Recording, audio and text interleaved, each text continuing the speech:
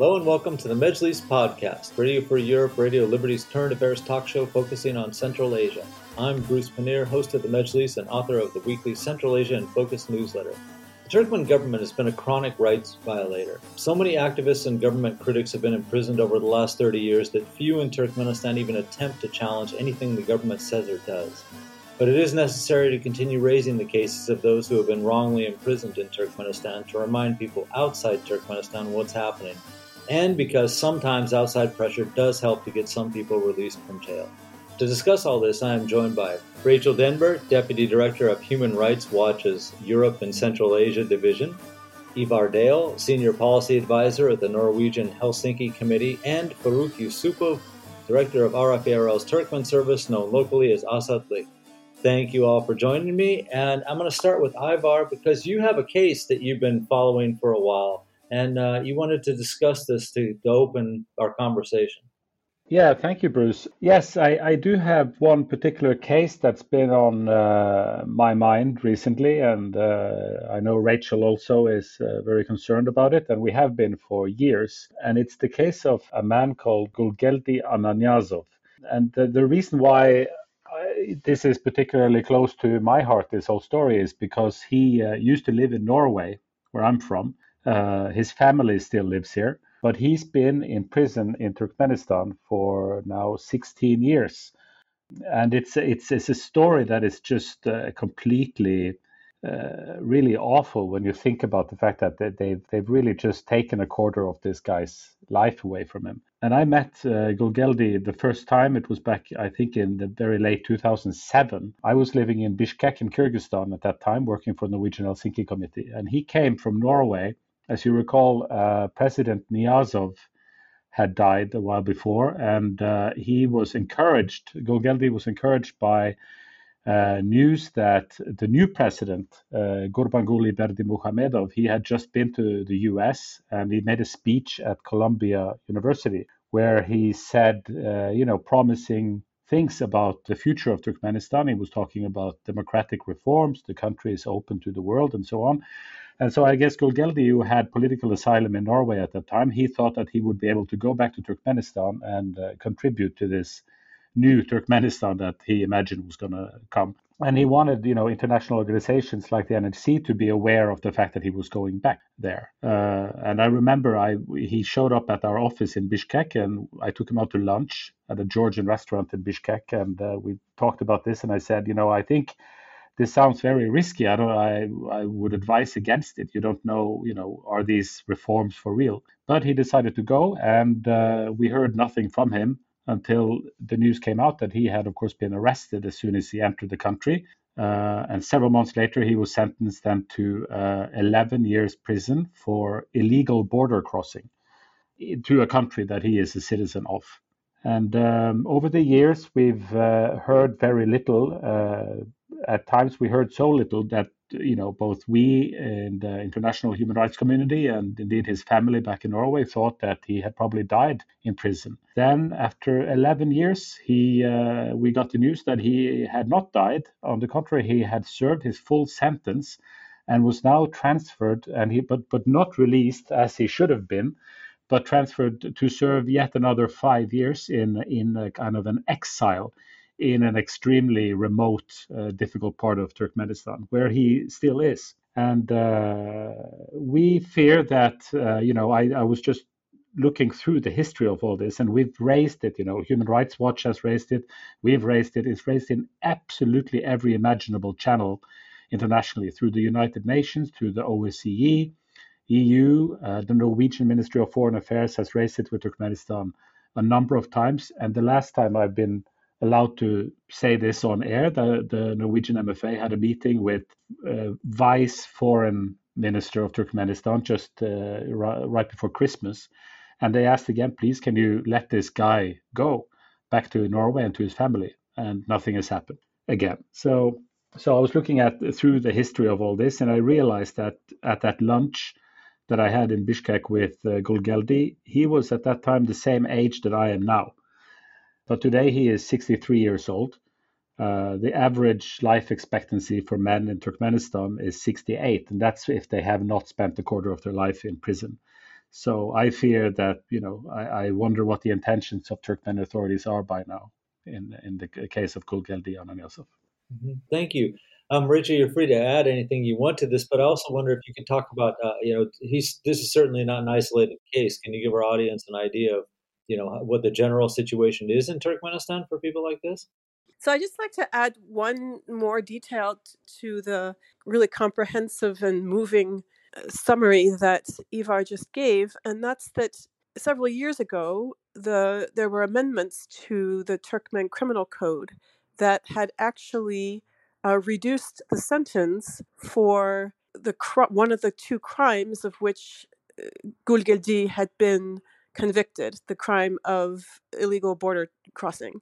So the sentence was, in fact, it was quite drastically reduced, and it was drastically enough reduced such that he should have been, given the time that he'd already served, plus the time he's now been in his internal exile, there's absolutely no reason why Gulgeldi is not fully restored to freedom. The current sentence for that crime, even though he should never have been convicted in the first place, has been reduced. There should be no further hold on him. So I just wanted to clarify that. So just to widen the lens a little bit, Turkmenistan is, for decades has been one of the most closed and repressive countries in the world.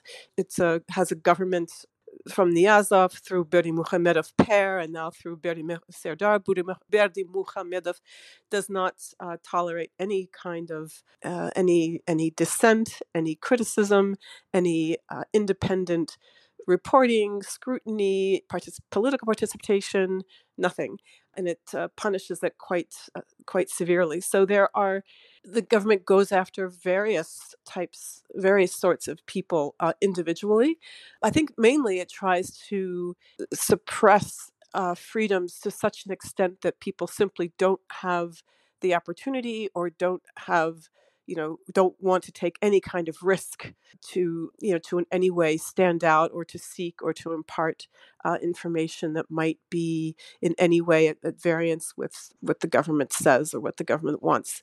Some of the most extreme cases that we have come across that we're dealing with are cases of people who were imprisoned quite early. I was still during the Niyazov era, who were imprisoned for many of them for an alleged coup attempt back in 2002, and for other sins of falling out of favor with the government or being high level political figures or public figures accused of a range of crimes, and they were convicted, sentenced to very long prison terms, and in many cases have been forcibly disappeared in Turkmenistan's prison system.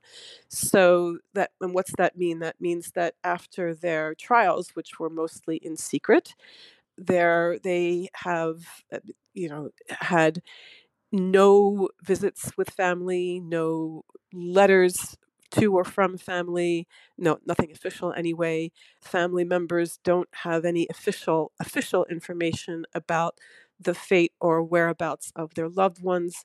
So that really amounts to an enforced disappearance. And, since in some of these cases, the highest profile of these cases include the former foreign minister, Boris Shikmuradov, the former Turkmen ambassador to Austria, and then also to OSCE, Batyr Berdiev, also Boris Shikmuradov's brother, Konstantin Shikmuradov, and many others. So the Prove They Are Alive campaign, of which the Norwegian Helsinki Committee and Human Rights Watch are two of the other of numerous constituent groups, has estimated there have been a total of at least 162 people forcibly disappeared in that way since 2002. So for some of them, that's more than 20 years.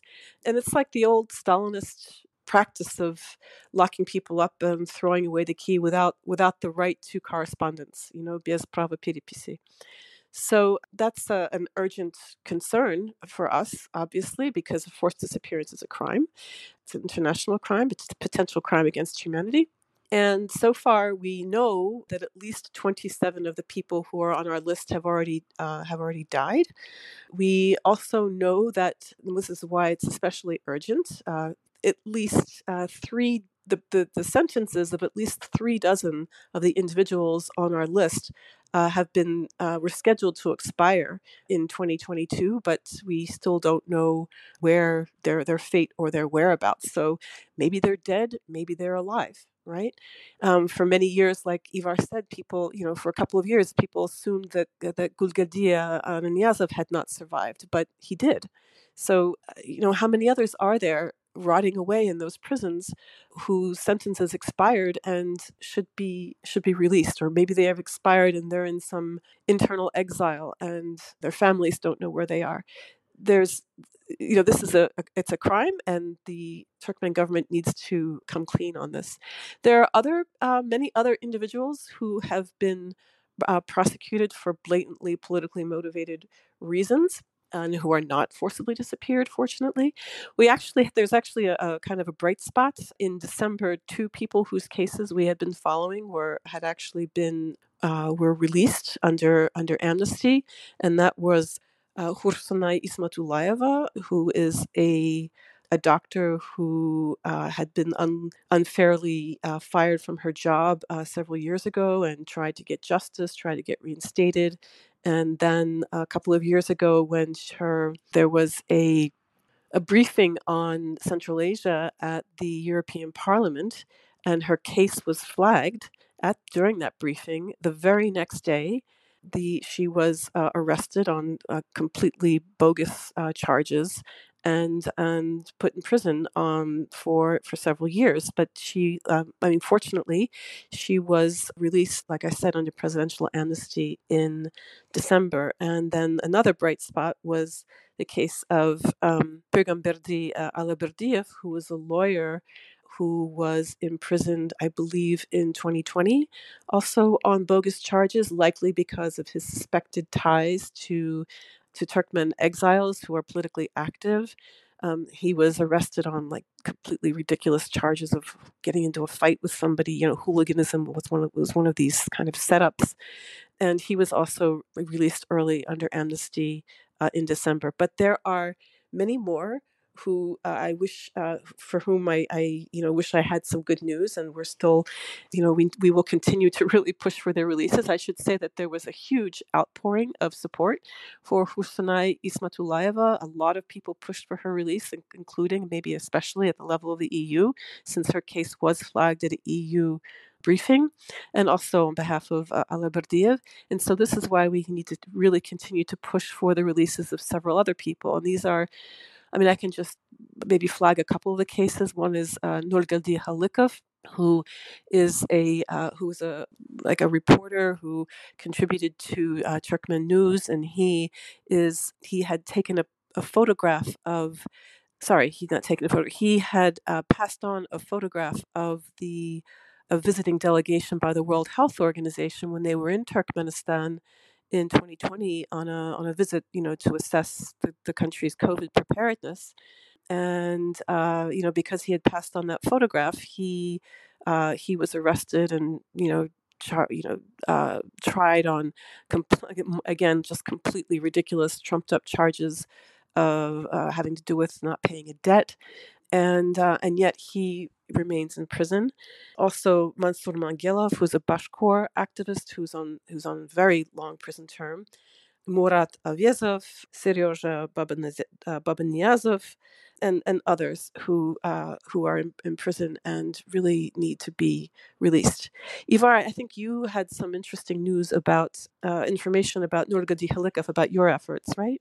Yes, like you mentioned, he ended up in prison in connection with the visit of a delegation of the World Health Organization to Turkmenistan during the COVID pandemic. And he had, as you said, not taken a photo of these delegation members, but merely forwarded a social media post that somebody else made, and ended up in prison for sentenced to 4 years on some other trumped up charges. But what we did was, the impression you're left with is that Turkmen authorities have put this guy in prison as a way of punishment on behalf of the WHO.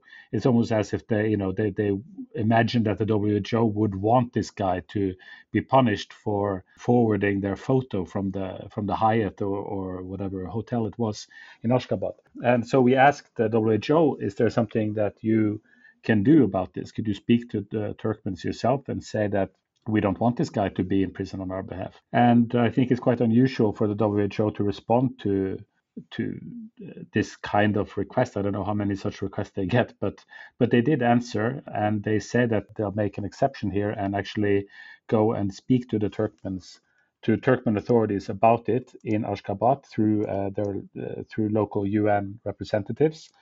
So we're definitely going to follow up and see what came of that, because and as they also told us that, of course, nobody should be under the impression that the WHO wants something like this to happen, because clearly they don't. So we hope something can come of it.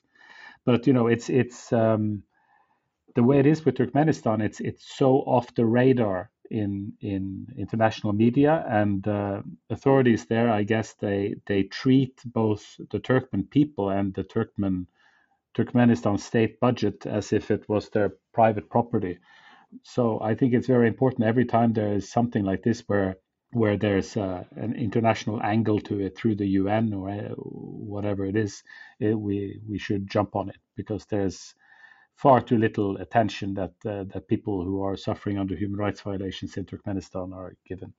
Okay, thank you. And Farruh, I'm going to bring you in now, and of course you're free to comment on anything that you've heard before. But I'm particularly interested in the case of Ismatullaeva and Alaberdiev.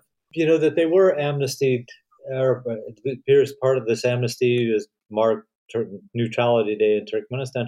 But I'm still kind of surprised. I mean, I was surprised to see that they both got out. It's not characteristic for the Turkmen government to let these people out. They still had years of their sentences to serve. Were you surprised at that?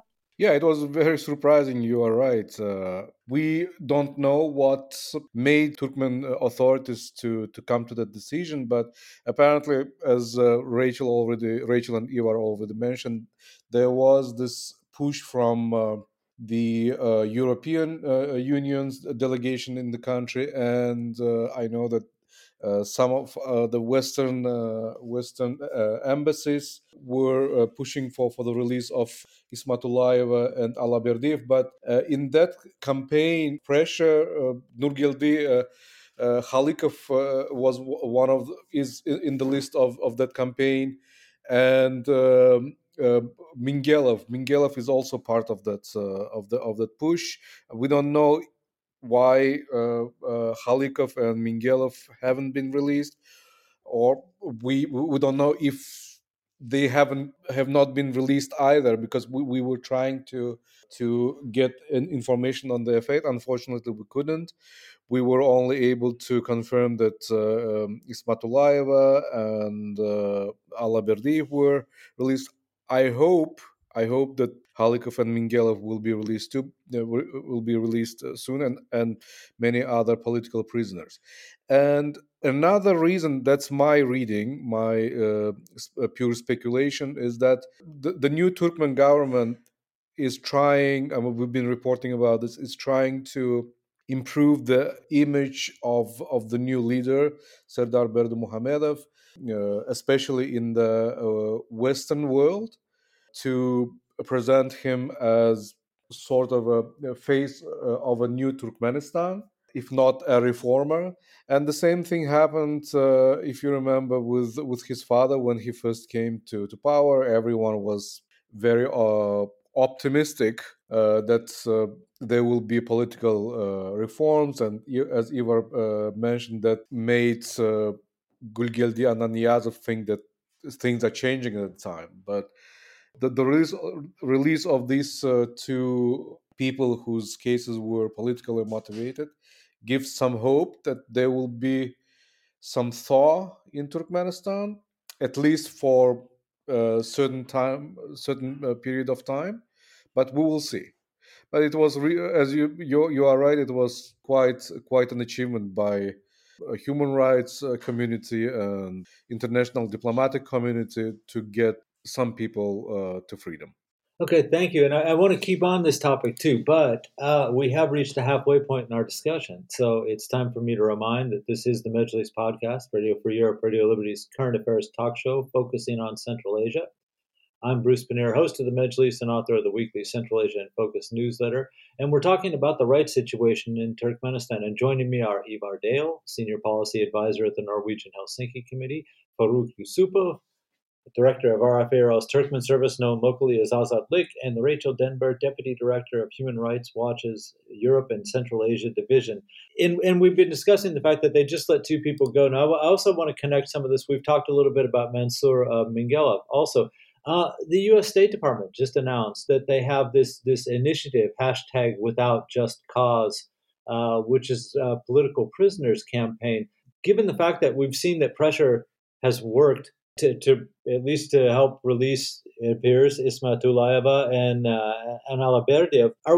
Are we seeing signs that, do you think, and all of you get a chance at this, are we seeing signs that outside pressure is actually working, or as Farruh suggested, is this just kind of a ploy with the new leader? But I'm surprised, because in the past there has been outside pressure to have people released, and it was ineffective entirely. It's worked in other Central Asian countries, not in Turkmenistan. So what do you make of this? Rachel, I'll start with you.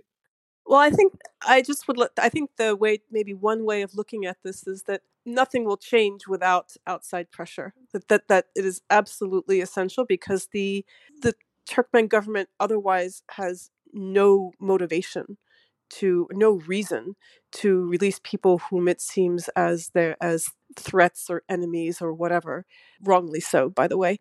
So outside pressure it's an essential. I don't think that releases would happen without it.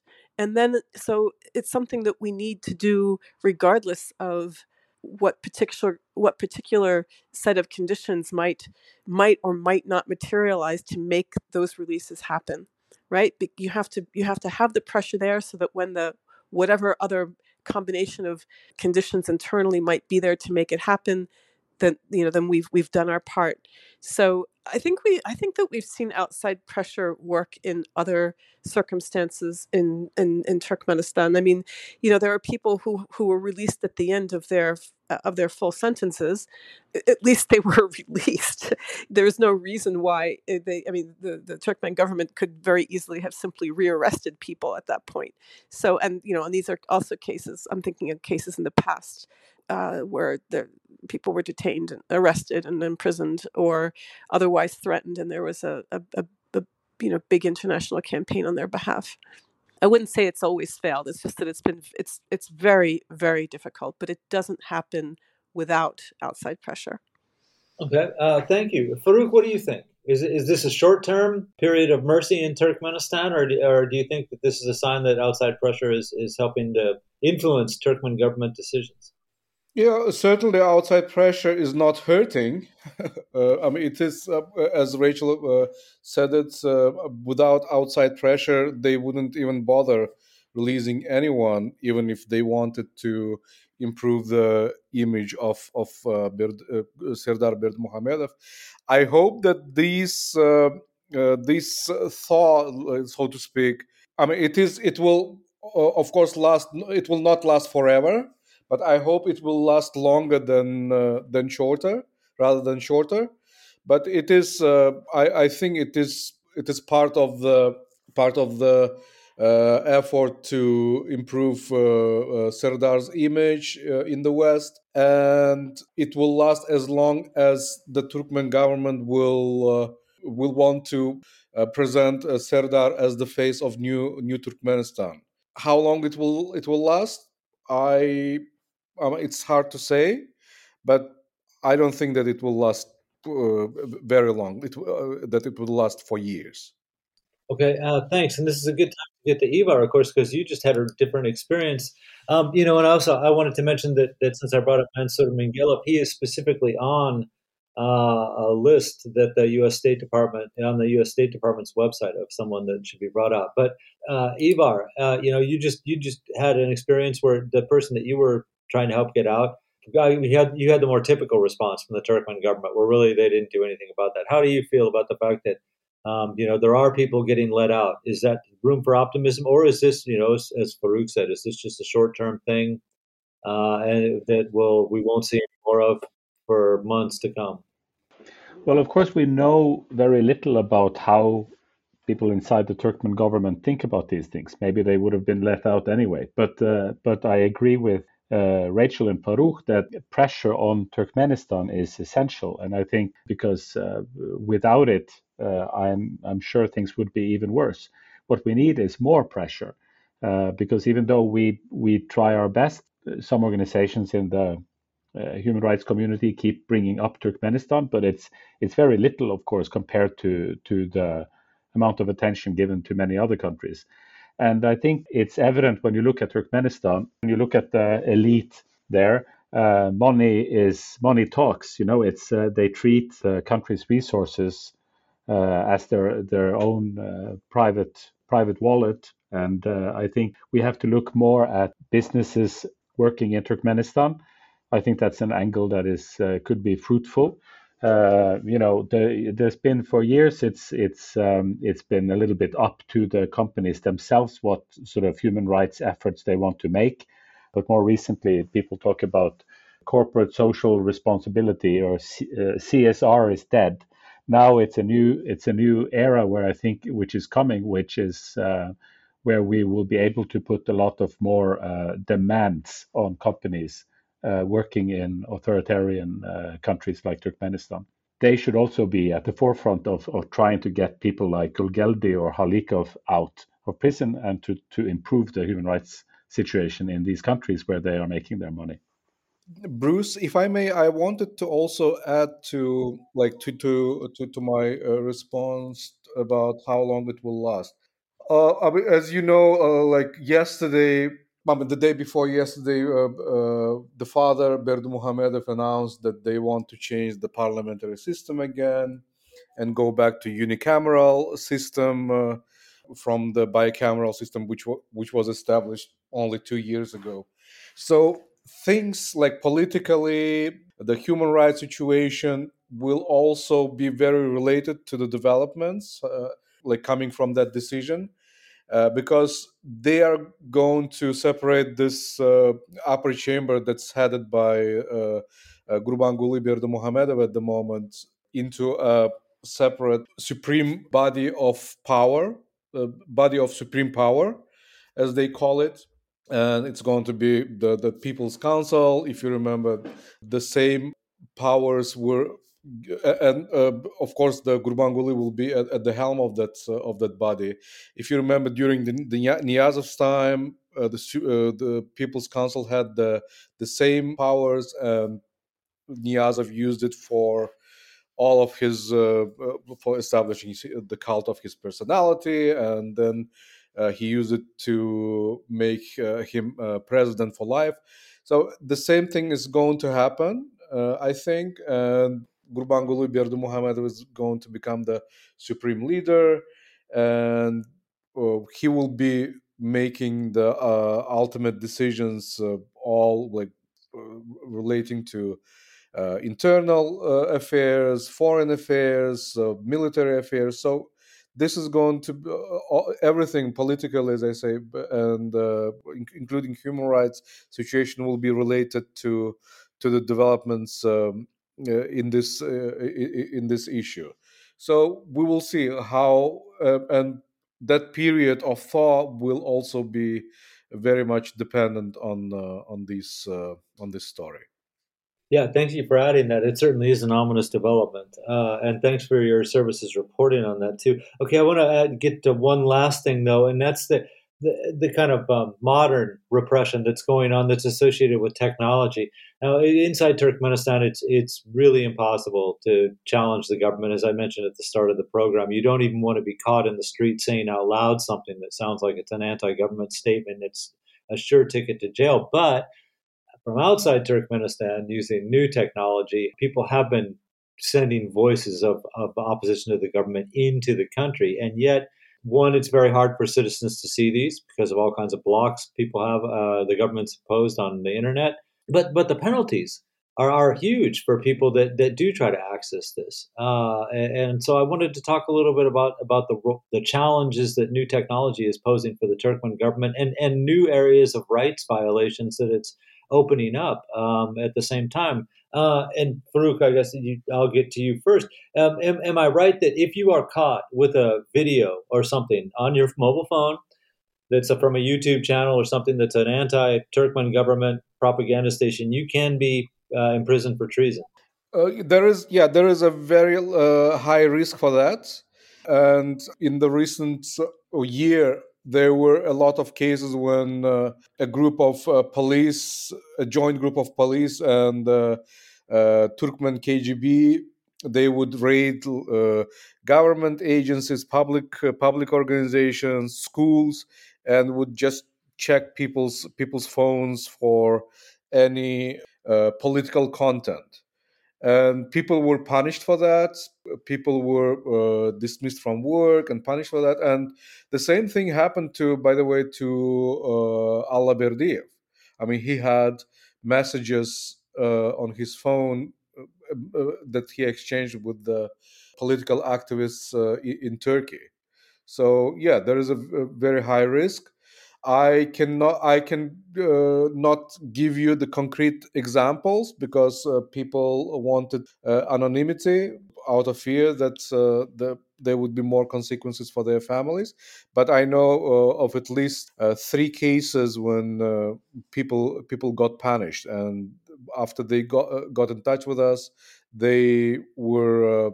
We lost contact with them. We don't know what happened to them. And another very outrageous example for that, for any sort of public activity, political activity, is the case of Omurzak Omarkuliyev. If you remember, after he established an organization of the Association of Turkmen Students in Turkey, and he spoke about it on Azatlyk.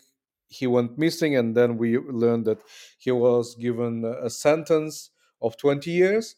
Turkmen government claimed that the Azatlyk's reporting was not true, and the Omurzak served not the prison sentence but military service, and is now living his private life. But they never produced any evidence whatsoever that proved that everything is. I mean, his fate is okay.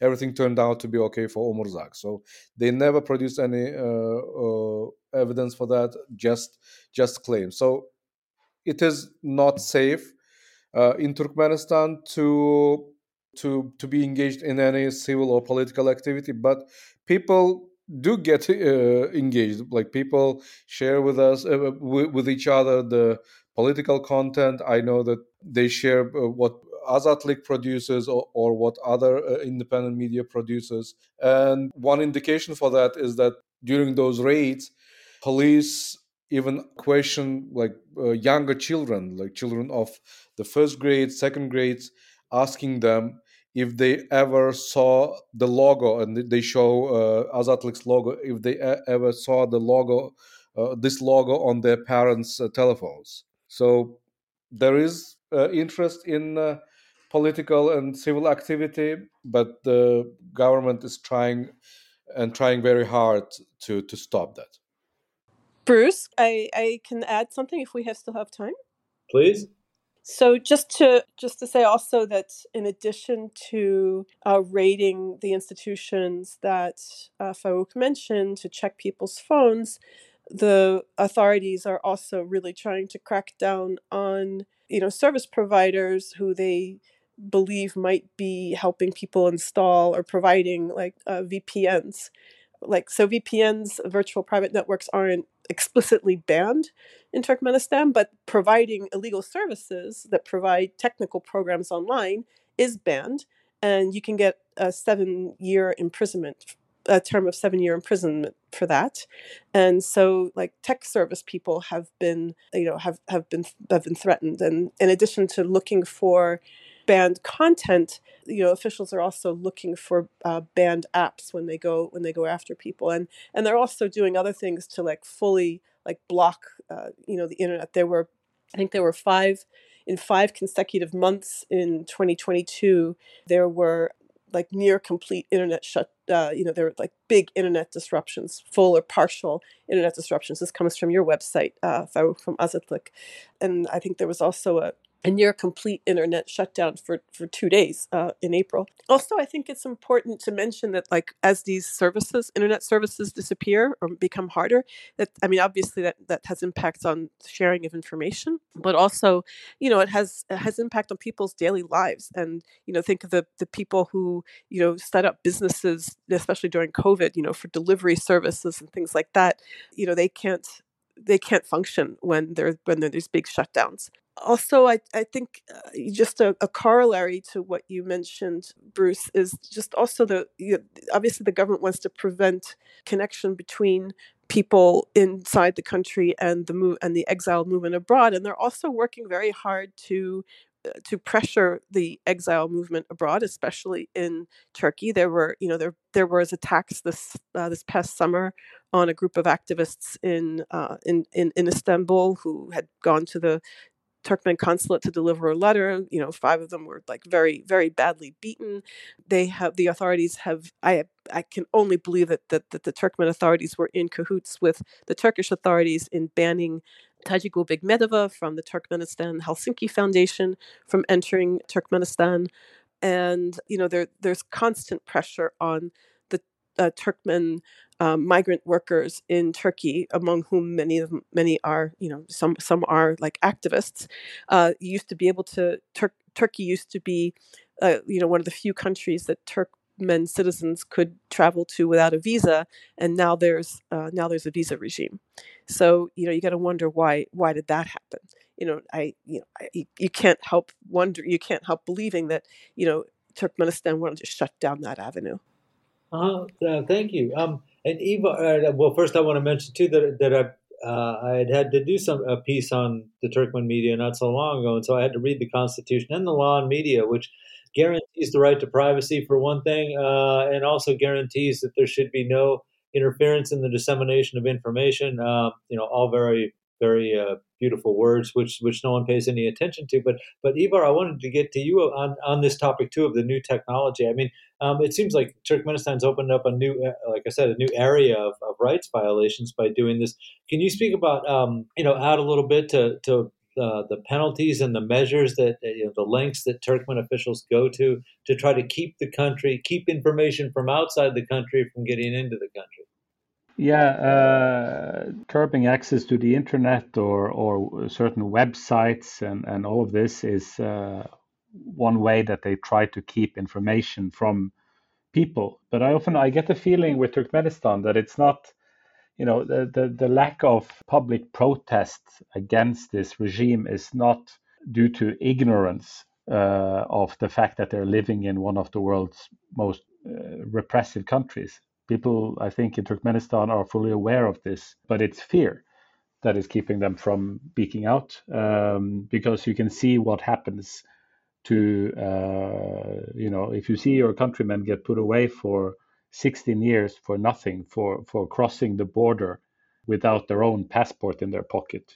If you see the security services or the treating people as their private property, then of course, fear will keep people from opening their mouth and from doing something when the reactions are so arbitrary and so serious that they can completely ruin your life and your family's life. Yeah, but people of course they do travel to Turkey. Quite a few Turkmens hopefully get access to somewhat more information there. But I think people realize what kind of country they live in comparison to others in the region, maybe. So yeah, so I think we need to keep up pressure, especially on those who do travel to Turkmenistan or do have outsiders who do have a voice in Turkmenistan or have the ear of the government. They have a moral responsibility to do everything they can. So that's the diplomats and it's the businesses should do what's possible to improve the general human rights situation there. Great, thank you. Anything I missed that you want to make as a last comment, Ivar? Start with you. Anything you wanted to say that you haven't had a chance to say yet? Well, I see the new parliament, or what you want to call it, of Turkmenistan is going to be called the Majlis of Turkmenistan. So I think your podcast was ahead of its time there. I got to check the copyright law on that one. Thank you. Or was it the other way around? So I'm going to have to check on that. I might file a case. I think they're trying to steal my good publicity. Thank you for bringing that up. Rachel, anything I missed or anything you didn't have a chance to say that you want to say? Thank you so much for this opportunity, Bruce. There's so much to say about Turkmenistan. We haven't touched on social economic rights, the crisis of affordable food, but we can get to that at another time. Okay, thanks. Farruh? Nope. Nothing that I can add. That's fine. Okay, that's good. All right, well then in that case, thank you, Farruh, Rachel, and Ivar for being on the program today. And a big thank you to Nathan Shoemaker, our Majlis podcast producer in Washington, D.C. And a reminder, you can subscribe to the Majlis podcast or the Central Asia in Focus newsletter by visiting Radio Free Europe, Radio Liberty's website at rfarl.org. Thanks, and we'll be back next week. Bye-bye.